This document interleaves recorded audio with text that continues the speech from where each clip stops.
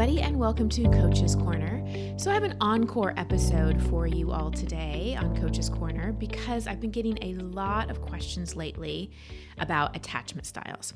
So I wanted to re-air my interview with Ellen Bader. Maybe some of you heard it. If you only heard it once, it's great to listen to again, where she goes through the two basic types of attachment styles, secure and insecure, and the different types of insecure attachment styles. I think you'll get a lot of value out of today's episode.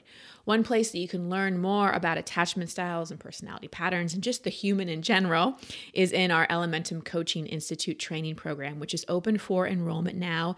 It is where me, my husband, and our colleagues Alexi Panos and Preston Smile have created what we think is the best coaching certification program out there. We train you how to be amazing coaches and cover things that other coaching programs don't. If you missed the conversation I had with my partner Alexi Panos on Coach's Corner last week, go back and have a listen to that. Just a reminder, the early bird discount expires December 31st. So if you want to save $2,500 on the program, which is significant savings, we encourage you to go to elementumcoachinginstitute.com and apply now. Any questions that you have, you can always email jill@christinehassler.com. Before we dive in, I also want to thank my sponsor for this episode, which is Organifi. Get 20% off all your Organifi products. Stock up on all the things to balance out some of the not so great things you'll be eating this holiday season. I mean, a lot of us are around extra sweets and treats and just extra food in general during the holidays. And so why not add some really good nutrition into your diet with their green juice or red juice or their gold drink, which I love. Also, if you're traveling or it's just cold and flu season, you're around people, their immunity packets are always good to have in your back pocket as well. Get 20% off your order, not just your first time order, any order at Organifi.com/overit. Use promo code OVERIT. Let me tell you a little bit more about Ellen. She's a licensed psychotherapist since 2003. She has a strong background in both yoga and meditation and her graduate training in transpersonal psychology. Since getting married 12 years ago and becoming a mother to two, Ellen transitioned from working primarily with women to focusing on couples. She's trained in something called PACT, a therapeutic modality for couples founded by Stan Taken. Ellen synthesizes attachment theory, neuroscience, and affect regulation models to support couples in creating and enduring a nourishing relationship through secure functioning. In addition to maintaining a private practice, Ellen is on the faculty for the Relationship School, a business founded by her husband, Jason Gaddis, that provides in-depth education for anyone who wants to learn, as well as training for relationship coaches. And if you scroll back a couple years ago, you can hear my interview with Jason Gaddis, or you can Google it, JAYSONGADDIS. It was a great conversation on relationships and how to really navigate them in a healthy way. And like I said, in this episode, we really break down the attachment styles: anxious, avoidant, disorganized, and secure. You're going to get so much value out of this episode. I encourage you to listen to this episode maybe a couple times, ponder, reflect, ask yourself which attachment style you identify with most, how it's showing up in your relationships, and how you can heal it, because we all are really going for having secure attachments in our lives, especially in our primary relationships. And now on to my interview with Ellen.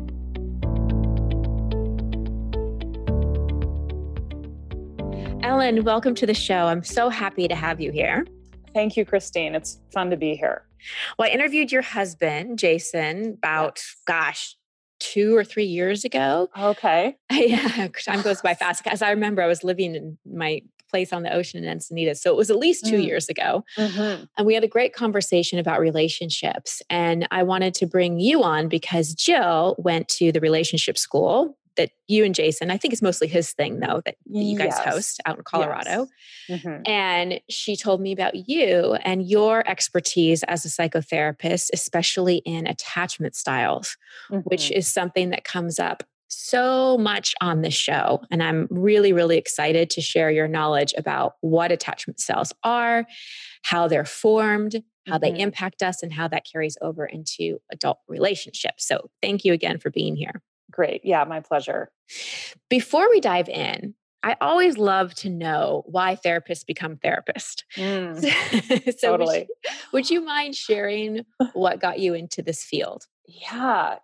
I was one of those kids who knew really young that I wanted to be a therapist. I was 14 years old and a counselor came into my freshman year health class and he started talking about his role at the school, at the high school, and what he does. And he helps kids with their feelings and their struggles with their friends or their families. And I had just never heard of it before. And I knew right then, I was like, that's what I want to do. I want to learn everything I can about people, about who I am, why I feel the things I feel, how to navigate conflict. And so I think what that stemmed from was I was one of 5 kids and totally took on the role of trying to be the peacemaker in the family and trying to help my parents parent. They were loving, they loved us, but they were totally overwhelmed at times. And what parent isn't? Yeah. I mean, now I get it. I'm like, 5 kids. I mean, it was a tall order. And so I think I was, intuitive and emotional and I think just not feeling as secure and supported as I wanted to feel. And I was just always searching for what my place was and how to help everyone get along better. And so he came into this class and I was like, that's it. That's what I want to do. And at the time, it was before the internet. And so I didn't really know where to go to learn anything. Everyone said, oh, you can take psychology in college. And so I read a few books here and there, but I really didn't get to study psychology till I was 18, which is really different now. If a 14-year-old wants to learn more about psychology, they have like your podcast and so many other ways. But I majored in psychology. I mean, I've just never wavered from wanting to learn as much as I can about just the human condition and how to be a more full human myself. And it's just a fascinating, inspiring, challenging life path. But I can't imagine not being interested in human beings and how we work and how to have a better life. And how would you describe, I always like to ask therapists this, the difference between psychotherapy and coaching? That's a good question for me. Jason and I talk about that a lot because there's such overlap. And I think that, there's sort of the conventional definition, which I think is that psychotherapy spends more time in the past than a coach would. A coach is more goal oriented. This is maybe just the status quo view. But I think that there's a lot of coaches who do deep work and know that if someone has a block in their current life, chances are it has roots in their past and you have to get at those somehow. And I think there's psychotherapists who really know that, if we aren't goal oriented around where we're going with this time we're spending together and the work we're doing, then we're just sort of in an eddy kind of feelings and we're not moving, we're not developing. And so I feel like it probably depends more on the therapist and the coach about how they do it differently. But I think there's a lot of overlap there that probably depends more on the practitioner. Yeah, I thank you for explaining it that way, because I would definitely say I'm a hybrid of bringing in a lot of the therapeutic psychology tools. And that's one of the reasons I went back and studied psychology, is because as a coach, I just knew I couldn't help people with their goals unless I helped them clean up their past, because our past creates our future until we heal it and deal with it and really free ourselves from it. And it's this balance of looking to the future and having a positive vision for our future and the goals, but also being honest with ourselves about what we're still consciously or unconsciously carrying around. Absolutely. I don't think you can have one without the other. We need to look forward and look back to really have a full experience in the present. And so, I appreciate that. I appreciate coaches who get that and find a way to do that work, even if you're not in person, or, maybe you wouldn't, there's probably certain clients that you just wouldn't choose to work with because maybe they're not ready for the kind of work you want to do. But that's true for me too. There's some clients that I feel like, gosh, you're not ready for the kind of work I love to do, but I know someone who would be good for where you're at. So again, I think it's very much dependent on the practitioner these days. Yeah. Different teachers and different guides for different parts of our life. Yeah. Completely. Well, let's dive into attachment styles because I know I'm going to have a lot of questions about this one. I hate to ask you such a general question, but I don't know where else to start. Mm-hmm. Could you define what attachment styles are? Sure, I will try that. So they're basically a way of describing how we experience our deepest relationships. So we all have an attachment style. We all find a way to attach in some form to our primary caregiver, whoever that is.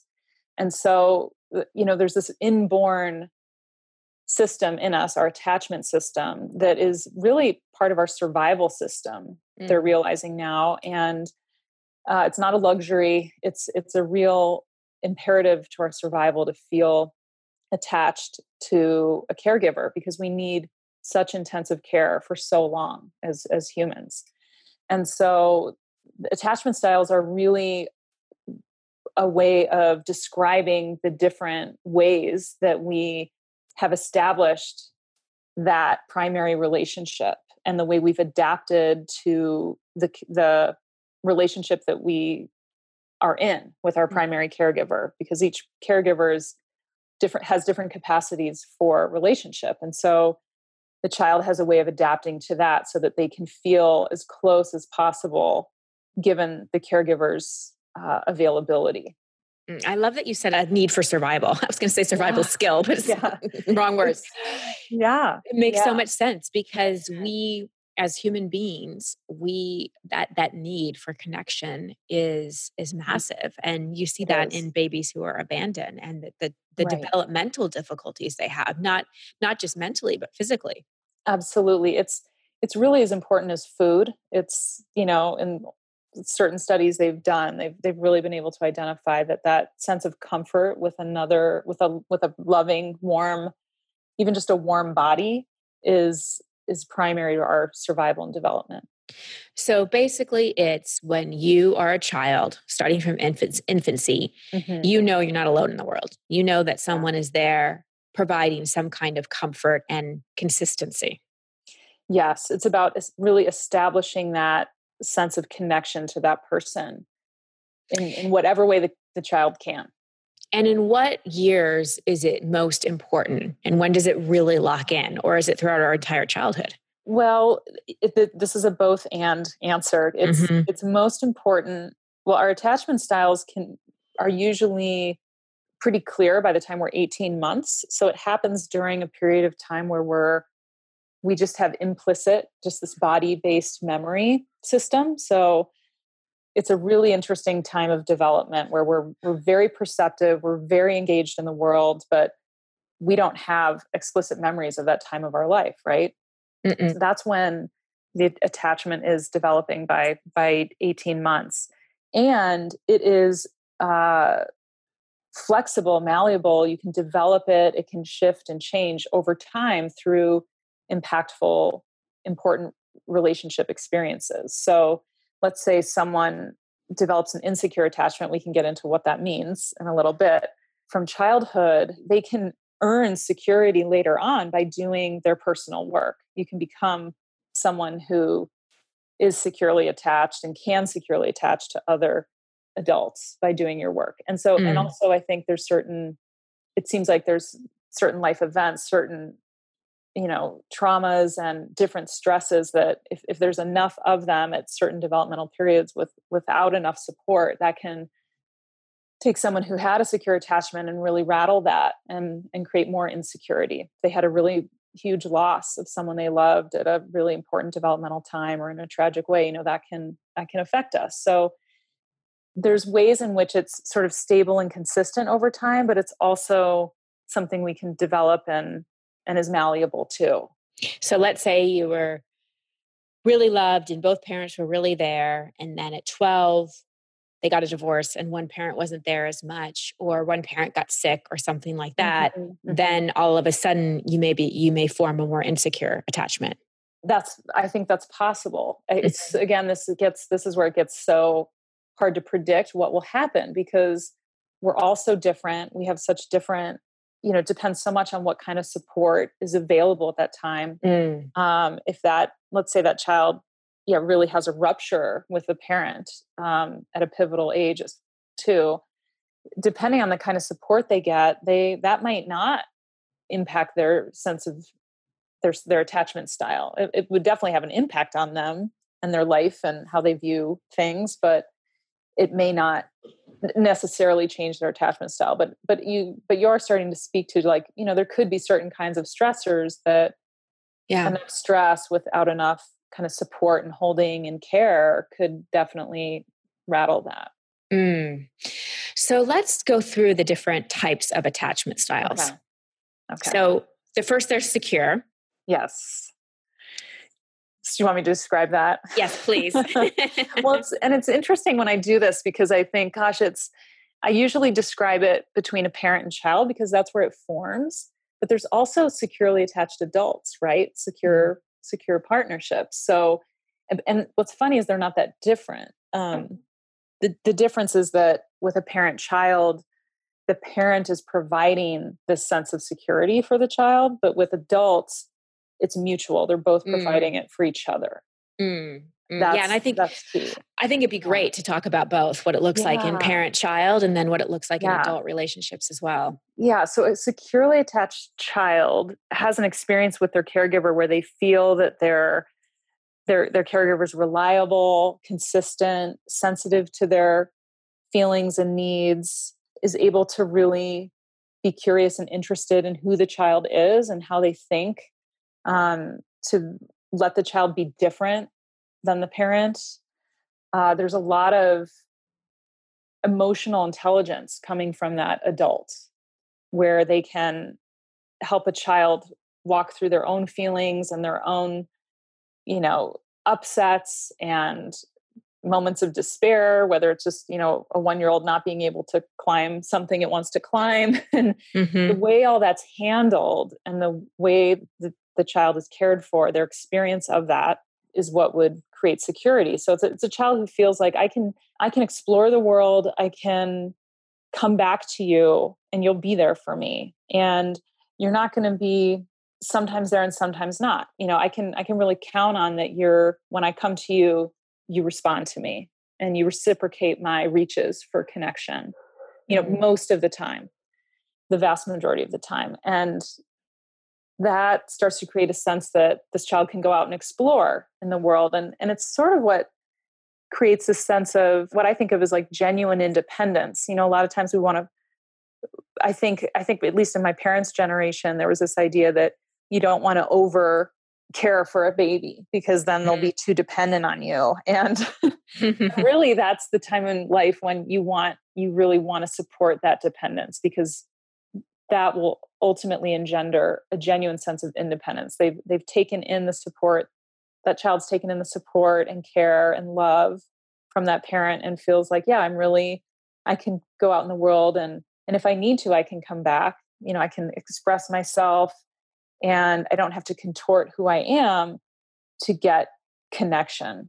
And most children naturally in a healthy situation, because I'm thinking of Erikson's developmental stages, yes, they naturally will individuate and start having more autonomy and more freedom and less neediness and less reliance on their parents when given that healthy attachment in the beginning. Yes? Absolutely. I mean, we've seen it in our own family, and that's just what the research shows, is that those children you can be a shy child. You could have different temperaments, but still feel that sense of, I can be on my own and be okay because I know that's foundational support is there, and I can, when I really need it, I can have it. Yeah. So they don't have to cling to it, and they don't have to pretend they don't need it. And do parents have to be perfect to have a securely attached child? Because I think a lot of times parents hear this and go, oh my God. I screwed my kid up. Right. Am I doing this? Of course not. Like it is hard to talk about this because I know that parents can go there and we can start thinking about all the moments when it's like, shit, I didn't get it that time, or God, I wish I hadn't said that this morning, or, that is all par for the course. We're not supposed to be perfect. We don't want our children. Our children aren't going to be perfect humans. And so they don't need a perfect human to model after, right? That would set them up for a lot of problems, actually. Mhm. What we can do as parents, and this is what's so awesome about the attachment information is you learn this, you learn that what really what really cultivates secure attachment is repair.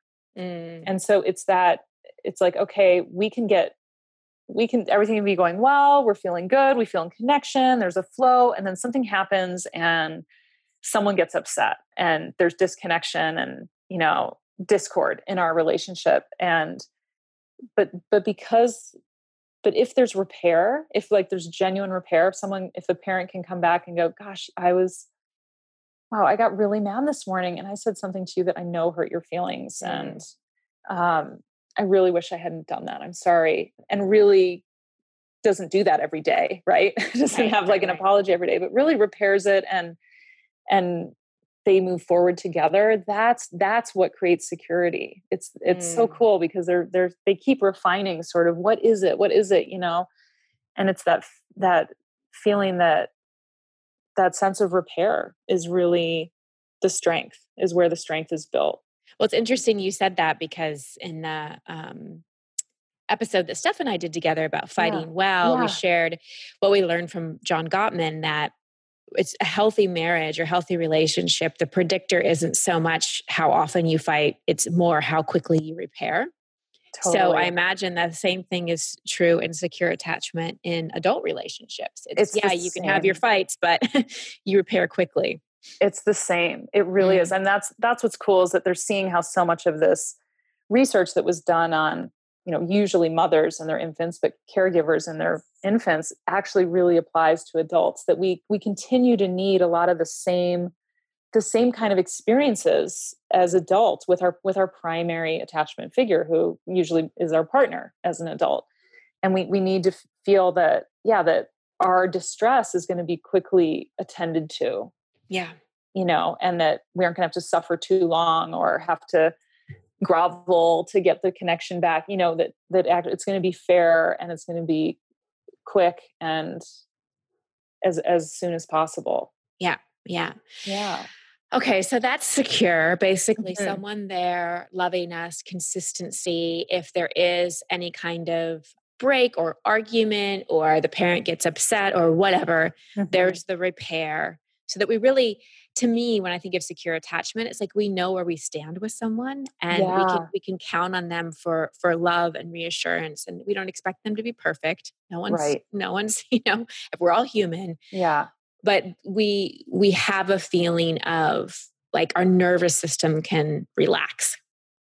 Yes. It's so much about the nervous system, I think, too. That's such a huge part of being able to feel that sense of letting down in each other's presence and not having to be on guard or, withdrawn, to be, or hypervigilant, in our own home. Well, that's a good segue to the next attachment style, which isn't so great for the nervous system. No. So how about we talk about anxious next? Yes. Okay. So I think of it as a child. So that's a child who parent is sometimes very capable of these emotional repair moments and these attuned moments of connection. But then also at other times is totally not. So there's a sense of unpredictability or inconsistency. It's like sometimes I can go to my parent and be soothed and comforted and connected with, and other times they're just shoving me away and want nothing to do with me, and I don't know what to do. And so that's a child who had just that inconsistent experience around being soothed.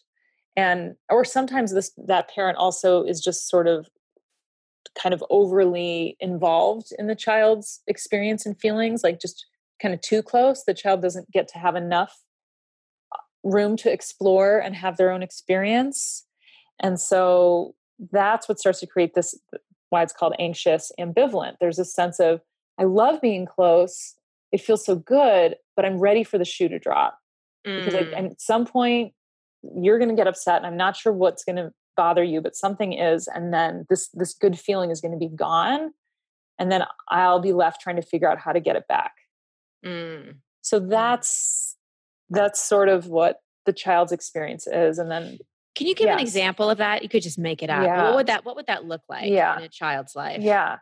So picture a mother who has a little boy she really enjoys him and he's really funny and they play together well. And she really kind of gets him in some ways. And he's sort of the person, let's say that the mom is just the child feels really emotionally connected to her, just like safe with her, good with her, likes to be close to her. But then sometimes she gets mad or hurt, or she has a fight with her husband, or something happens where she is angry and is like, and just shuts down emotionally, or is really kind of vicious with the anger, like either just with words or energy, her face like just shifts from, wow, this loving, safe, comforting person to someone really mad or really like giving me no sign. Like kind of the worst thing to do is to just go totally flat and withdrawn and not respond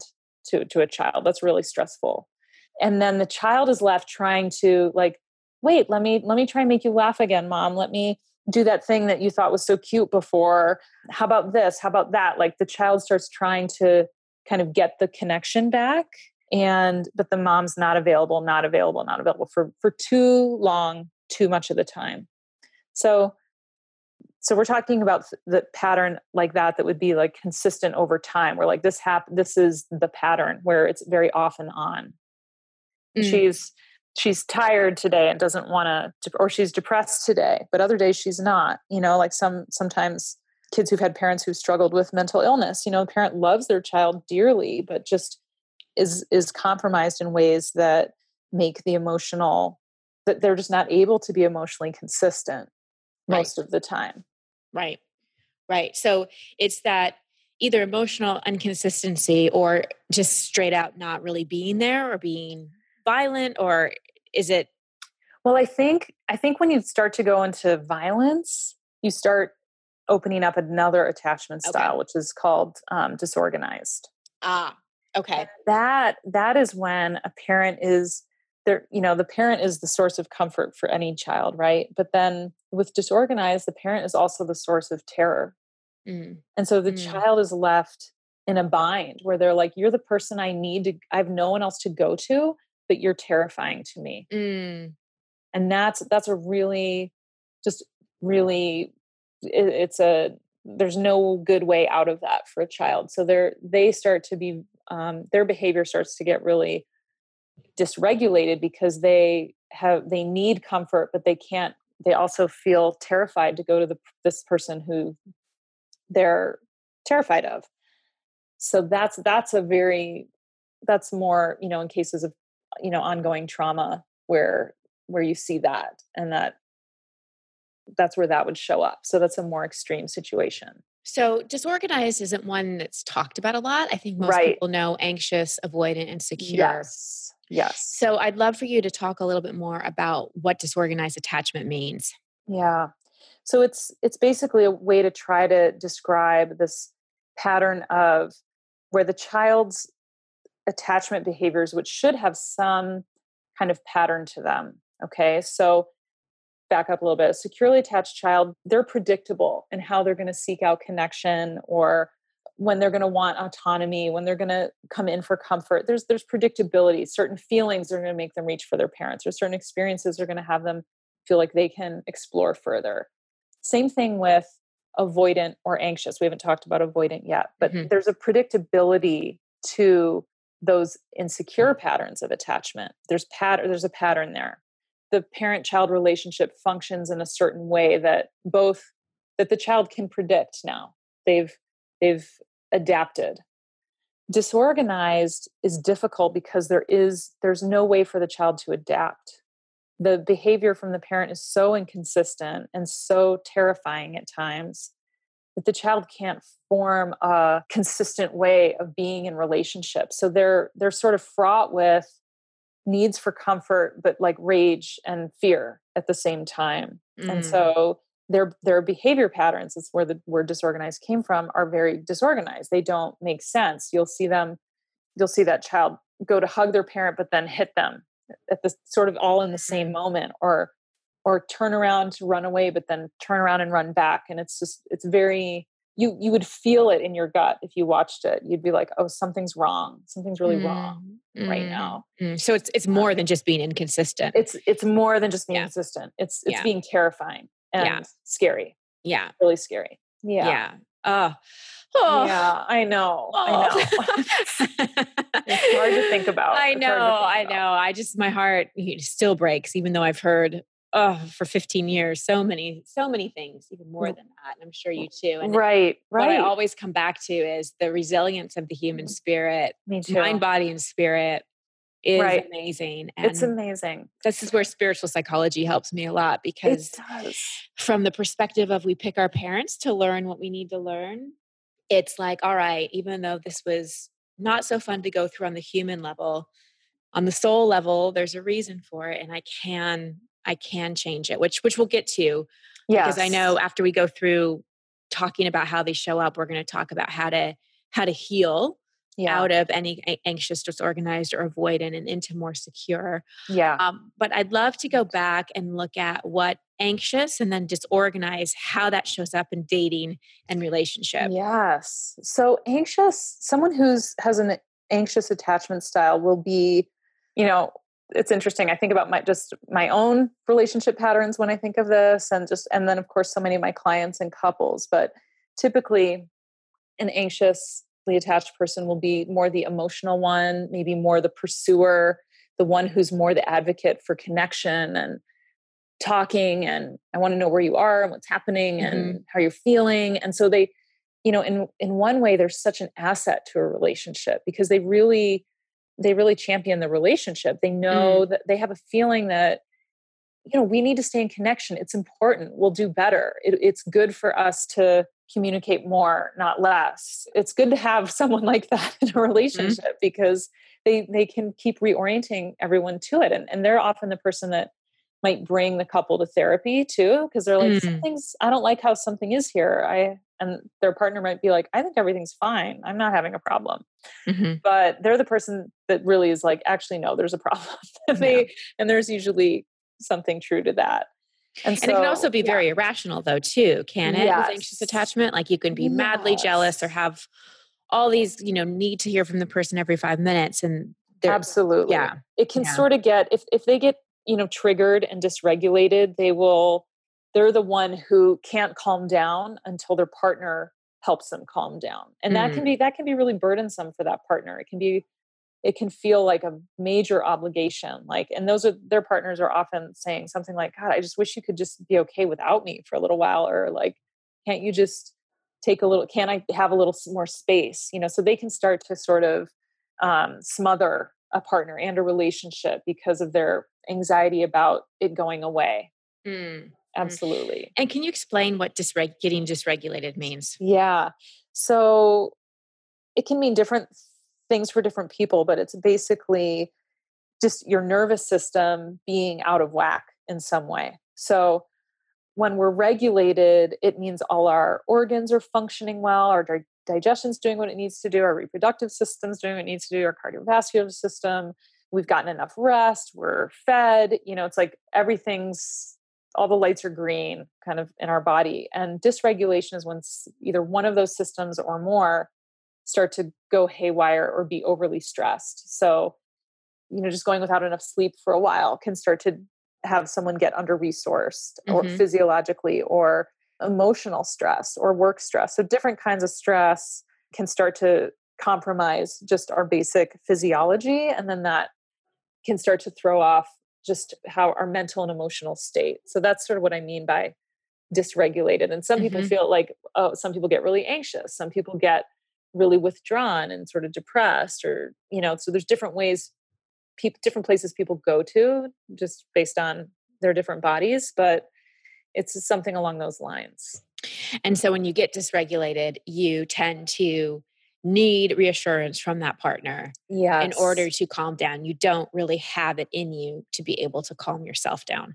Right. And I like how you said that, like you don't really have it in you, because it's true. It's like they don't really have it in them. And so often their partner's like, wanting them to, expecting them to, thinking they should. And it's like, that's a growing edge for that person. And it's always good to keep developing our self-regulation skills, but that's not their strength. And so sometimes those partners have to learn, what they're working on is a partner for an anxiously attached person is learning, okay, how do I attend to you enough so that you can calm down? And then I can get the space I need. Yeah. Is one of the things. It's like, you can't just push them. They're not just going to turn into someone else. You could do something that would help them get there. And that eventually over time, if they feel secure with you, then that's a skill they can absolutely develop, is that self-regulation capacity. So anxious looks like, just to sum it up, feeling unsure, uncertain, needing a lot of reassurance. Also, where it's helpful is if something's off in the relationship, the person with the anxious attachment is usually the one to get the first ding, ding, ding. Something's off here. Mm-hmm. But kind of on the unhealthy spectrum, it's that clingy, needy, jealous, constantly needing that person to make them okay. Yeah. Yeah. And how does an anxious person, what is their therapeutic journey in terms of being able to transition to having more secure style attachment? Well, there's a couple ways. So one way is in relationship. I mean, that's the best way, is if you are in a relationship, you can work on having your relationship be where you're learning how to do that. And so the more secure you can make your relationship, then the more capacity for self-regulation that person's going to have. Mm-hmm. So there's something that, there's things partners can work on to develop that for each other and with each other. But if you're not in a relationship, I think that, I'm just a fan for doing the personal, life reflection, understanding one's history, where that came from, and how to be able to care for and advocate for those younger parts, those that get activated and get really scared, and how to be the caregiver that you would have liked to have had for those younger parts of you. Yeah. And I say a million times in the show, it's about reparenting yourself. Giving yourself the parenting. Oh, I just remembered one other question I wanted to ask you. What about parents who are overly involved, either enmeshed or even codependent with their children? What attachment style does that tend to lean towards? That tends to lean towards anxious. And why is that? Yeah. Because when they're sort of projecting their emotional experience onto their child, when they're overshadowing their child's emotional experience with their own anxiety or their own feelings or their own childhood, which definitely happens, that really gets confusing for the child. And there's something about that kind of overwhelm and confusion that leaves a child feeling like, yes, I want this care, but can't trust it too much. I can't trust it. It's not the right care. Am I going to lose myself in it? Mm-hmm. Yeah. And people with anxious style, they will cling and pursue, but they also will reach their limit where then they'll distance too. Yeah. And so that's sort of lying back there somewhere, they get to they can get pushed to their limit too, where eventually they shut down or withdraw, and then they're not available for reconnection. So I think sometimes that overly enmeshed parenting can contribute to that too, because a child has no other choice than to just kind of shut down and collapse. Yeah. Because they're overpowered. Yeah. Yeah. Oh, okay. And then we haven't even gotten to avoiding yet. So in Disorganized, I imagine the therapeutic path is really dealing with the trauma. Totally. First and foremost, before you even get to forming healthy relationships. Exactly. Dealing with the trauma, and then probably the same kind of path as healing any attachment style. Exactly. And getting into more security with oneself by learning how to care for, attend to, listen to those younger parts that are getting freaked out, and learning how to attend to them from our adult state of mind. Yes. And then avoidant. So that dynamic is more. I feel like all the men I dated in my 30s were avoidant. Totally. It's, it's funny. I was thinking about, I'm like this, it can feel so gendered, like a women, can be typed the anxious ones and men are the avoidant ones. And I see that, but I also Yeah. I swear in my practice, it's 50-50. There's so many women on the avoidance side and men on the anxious side. So, but yeah, I would say that most women have at least dealt with someone who's, it's that emotionally unavailable guy. Right. Yeah. And I've definitely had my experiences there too. And was the sort of more the pursuer. But then of course, as soon as my husband was like 2 feet in, I was sort of like, oh wait, I might need a little more space now. Like I was, it's funny how it can evolve. Yeah. You find another part of yourself. I can't relate to that at all. And I was like, oh, you're committed? Wait, let me, I need a moment. So yeah, that, and like, we're sort of in an avoidant culture where it's like, don't have too many feelings, pull yourself up by your bootstraps, move on. It's not a big deal. The more independent you are, the more we're going to just think you're awesome. The more you handle on your own, the more we're going to look up to you. Like it's sort of those values that I think are going on in a family where that's more of like an avoidant culture in the family. There's a parent-child dynamic where the parent is just dismissive or disregarding of the child's needs, emotional and attachment needs. And so they might be there physically, they might really love their child.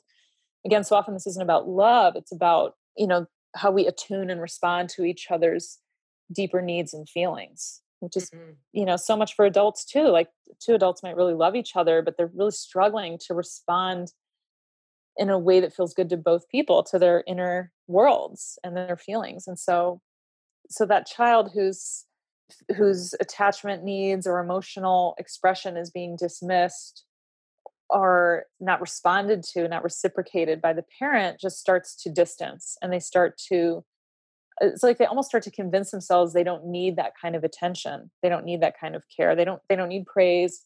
It's those kids who are like, yeah, I don't need anyone to motivate me or praise me. I can take care of myself. And if I'm upset, I go to my room.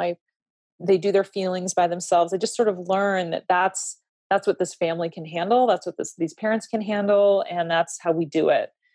And there is a lot of reinforcement for that, I think, in our culture. And so it's usually, by the time that person gets into an adult partnership, that's sort of where they'll start to have some problems, because maybe all the people they work with or all their friends think, wow, you're so independent. You have it all together. You take such good care of yourself. But then their partner might start to see like, wait, you actually really, shut down, or you don't, isn't getting enough information about their feelings or enough responsiveness, or feels like their partner needs a lot of alone time to feel okay. And so that's where it can start to create problems, is just in that close partnership. Like you're trying to get in, but you just can't. You just can't. That person they just won't let you. They don't know how. They don't believe that it's going to be good for them, or that kind of vulnerability would serve. So that person sometimes, I think of it as like someone with an avoidance style almost has a steeper learning curve about relationships in a way than someone with an anxious attachment style. Because with an anxious attachment style, there's some faith that like being connected is good. It's you want the love. Feel better. Yeah. It's like your oxygen. Yes. And the avoidant is sort of like, I don't know if that's better. Like I kind of feel better alone. Yeah. It's a very self-protective. It is. So it can be harder to sort of it can be harder to reach that person. But when that person wants to engage and really work on themselves, like they can do it. I mean, there's nothing in the way. I think you and Steph were saying this on your interview I listened to, just like how much willingness is such a huge factor when it comes to personal growth and relationship. It's like if someone's willing to look at themselves and work on things, like really anything is possible. So true. In our relationships, in our life, it's just that willingness. And then it was so helpful to give the example of the mother who was sometimes there, but sometimes not, with the little boy. Can you give an example for avoidant? Yeah, sure. I'll do a dad and his daughter, just to change it up. So like picture a little girl, she's 5 or 6. She comes home from, she gets off the bus, comes home from school, walks in the door, and her dad's sitting there. He doesn't look up to greet her. And so she puts her stuff away. She sets her things down. Then she walks over and she's, hi, Daddy. And he's still reading his paper or his book. And hi, honey, how was your day? Not really looking at her. And she's like, oh, it was fine. And then she just starts to go and get herself a snack. Like you can already start to get the feel for this is a child who might just gradually be learning that if they have an emotional need, if they're excited, scared, she could have been coming home. She just had a fight with a friend at school, or she just got a prize for her drawing, but she wouldn't end up sharing that with her father because he's not showing any interest. He's not responding to her in the way that she would want to be reciprocated. And so if I draw that back even to a younger child, an infant, it's, a parent who's just sort of maybe going through the motions, making sure their child has what they need to eat, or, gets to bed on time, or like has their basic needs, but isn't curious and interested in drawing out who that child is and what they think and feel about things and engaging with them. Is just sort of managing them or going through the motions of being with them. Like it's really someone who kind of doesn't realize what, the emotional needs that children and that really all people have in terms of feeling known and feeling seen and connected. So really in so many ways, it's an absent parent, like maybe physically there, but not meeting the emotional needs. And it's interesting because I think a lot of times people think if you grew up in a violent household, you tend to be more avoidant. But what I hear you saying is that violence tend to lead to more disorganized. Yes. And it's the lack of anything. It's almost the apathy feeling. Totally. That creates the avoidance. Absolutely. Yeah. It's a more neglectful feeling. Neglectful. Yeah. And so what's the healing path for avoidance? Again, relationship can be so healing because it's going to draw out those sort of undeveloped parts. It's really like almost like a lack of development in a way. Like they didn't get the kind of emotional mirroring and responsiveness that would have helped them develop their empathy and their attunement capacities that would help them connect more deeply with people. And so relationship can be a great way to work on that. But again, they have to be willing to be, like I was working with this couple this week, and the way we were talking about in our session was like, and it was a guy that was the avoidant. And I was sort of saying to him, I'm like, are you willing to let her reorient you? When you miss a cue from her, when you miss a signal that she was reaching out for you in some way with a smile or with her words or with an excitement about something or her feelings, like when you miss it, are you willing to let her reorient you and say, hey, honey, I know you're not trying to be an asshole, but you just totally dismissed what I was saying, And he was like, yes. Like as long as he wasn't being made to feel wrong or bad for not getting it, he was way more receptive to like, oh yeah, like reorient me, like help me. I don't want to, because this guy he doesn't want to not respond well to her. He wants her to feel that, he loves her. He wants her to feel that. He wants his kids to feel his care and responsiveness, but he's really kind of clueless there because that wasn't how he grew up at all. Like no one paid attention to anybody. And that was sort of how you kept the status quo. So I think for those people, if they can be willing to be reoriented and if their partner can be supportive of, can still support that person's sense of self, their individuality, like who they are, that they're not wrong for being kind of wired a little differently here. That can feel really good.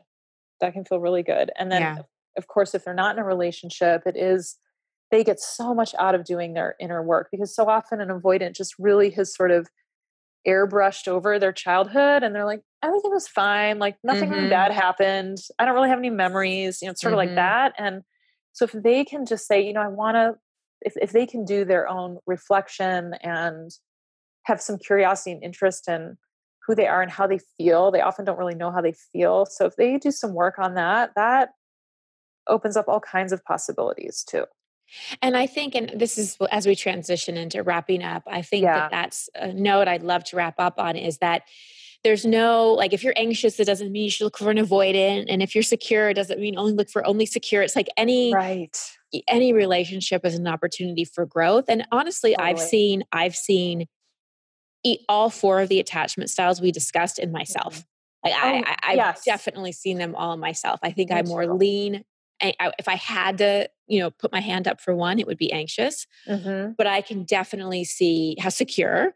And Yeah. that's the one I spend the most time in because of the work that I've done and of the Completely. relationship that I'm in. But the other ones pop up. They do. They And do. I think it's important to know that, like what you said, if you have willingness, that you can heal it in yourself and you can heal it in a relationship.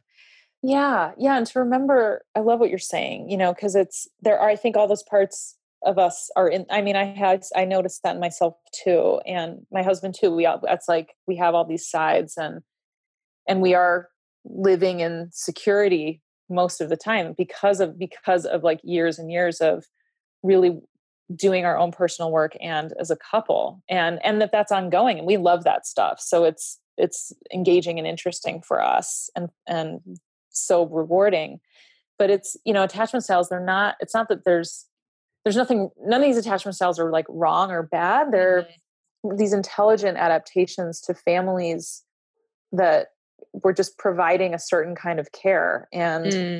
And then as we become adults, it's like so often, I'm sure you see this, like what our childhood strategies worked well at the time, they helped us get what we needed in our family situations as best we could. But then as adults, that's the opportunity to grow and do more and find those other parts of ourselves and have more options and not just be in what we know how to do, because so often we see so quickly how limited that is as an adult. It's really time to grow. Yeah. Yeah. And relationships are a great trigger for that. It's like, yes. You can't avoid it. We can't avoid it. It just happens. That is so, so true. Yeah. Oh, well, Elle, this has been so helpful. Thank you so much for breaking this down for us. How do people learn more about you and connect with your work? Just through my website, ellenbader.com, and also through the Relationship School. That's where, yes, you're right. It's primarily Jason's like leading the charge on that. And I come in and do some teaching on attachment and co-regulation and just different parts of the nervous system and the things I kind of geek out on. Mm-hmm. Yeah. And that's another beautiful thing about the nervous system. I have found that, especially in reparenting myself and then in my relationship, as I'm slipping more into secure attachment, my nervous system is really showing me how it had been dysregulated for so long, right? And how it's needing it's wanting to regulate again. Totally. But yeah, that's been a roller coaster. Yeah, it's a roller coaster, and it's you see how much this stuff really impacts our health. Like we don't realize it until we start to get more secure, have more regulation. Like, oh wow, that's, we're motivated. I think it motivates us to see when we start to see what's possible, or how much more good in ourselves and in our relationships we can feel. Well, and it's amazing how in a secure relationship, everything can come up. It's like all the stuff that your psyche didn't want to deal with is like, oh, here you go. Here's all the stuff that you haven't been looking at. Totally. It's ongoing, but because it has a place to get worked with well, which is really cool. Yeah. Oh, well, thank you so, so much. And spell your last name for people, because I want to get it right. Oh, thank you. So it'd be Ellen, Ellen, and Bader is spelled Boeder. Awesome. Thank you for the work that you're doing in the world. Thank you. You too, Christine.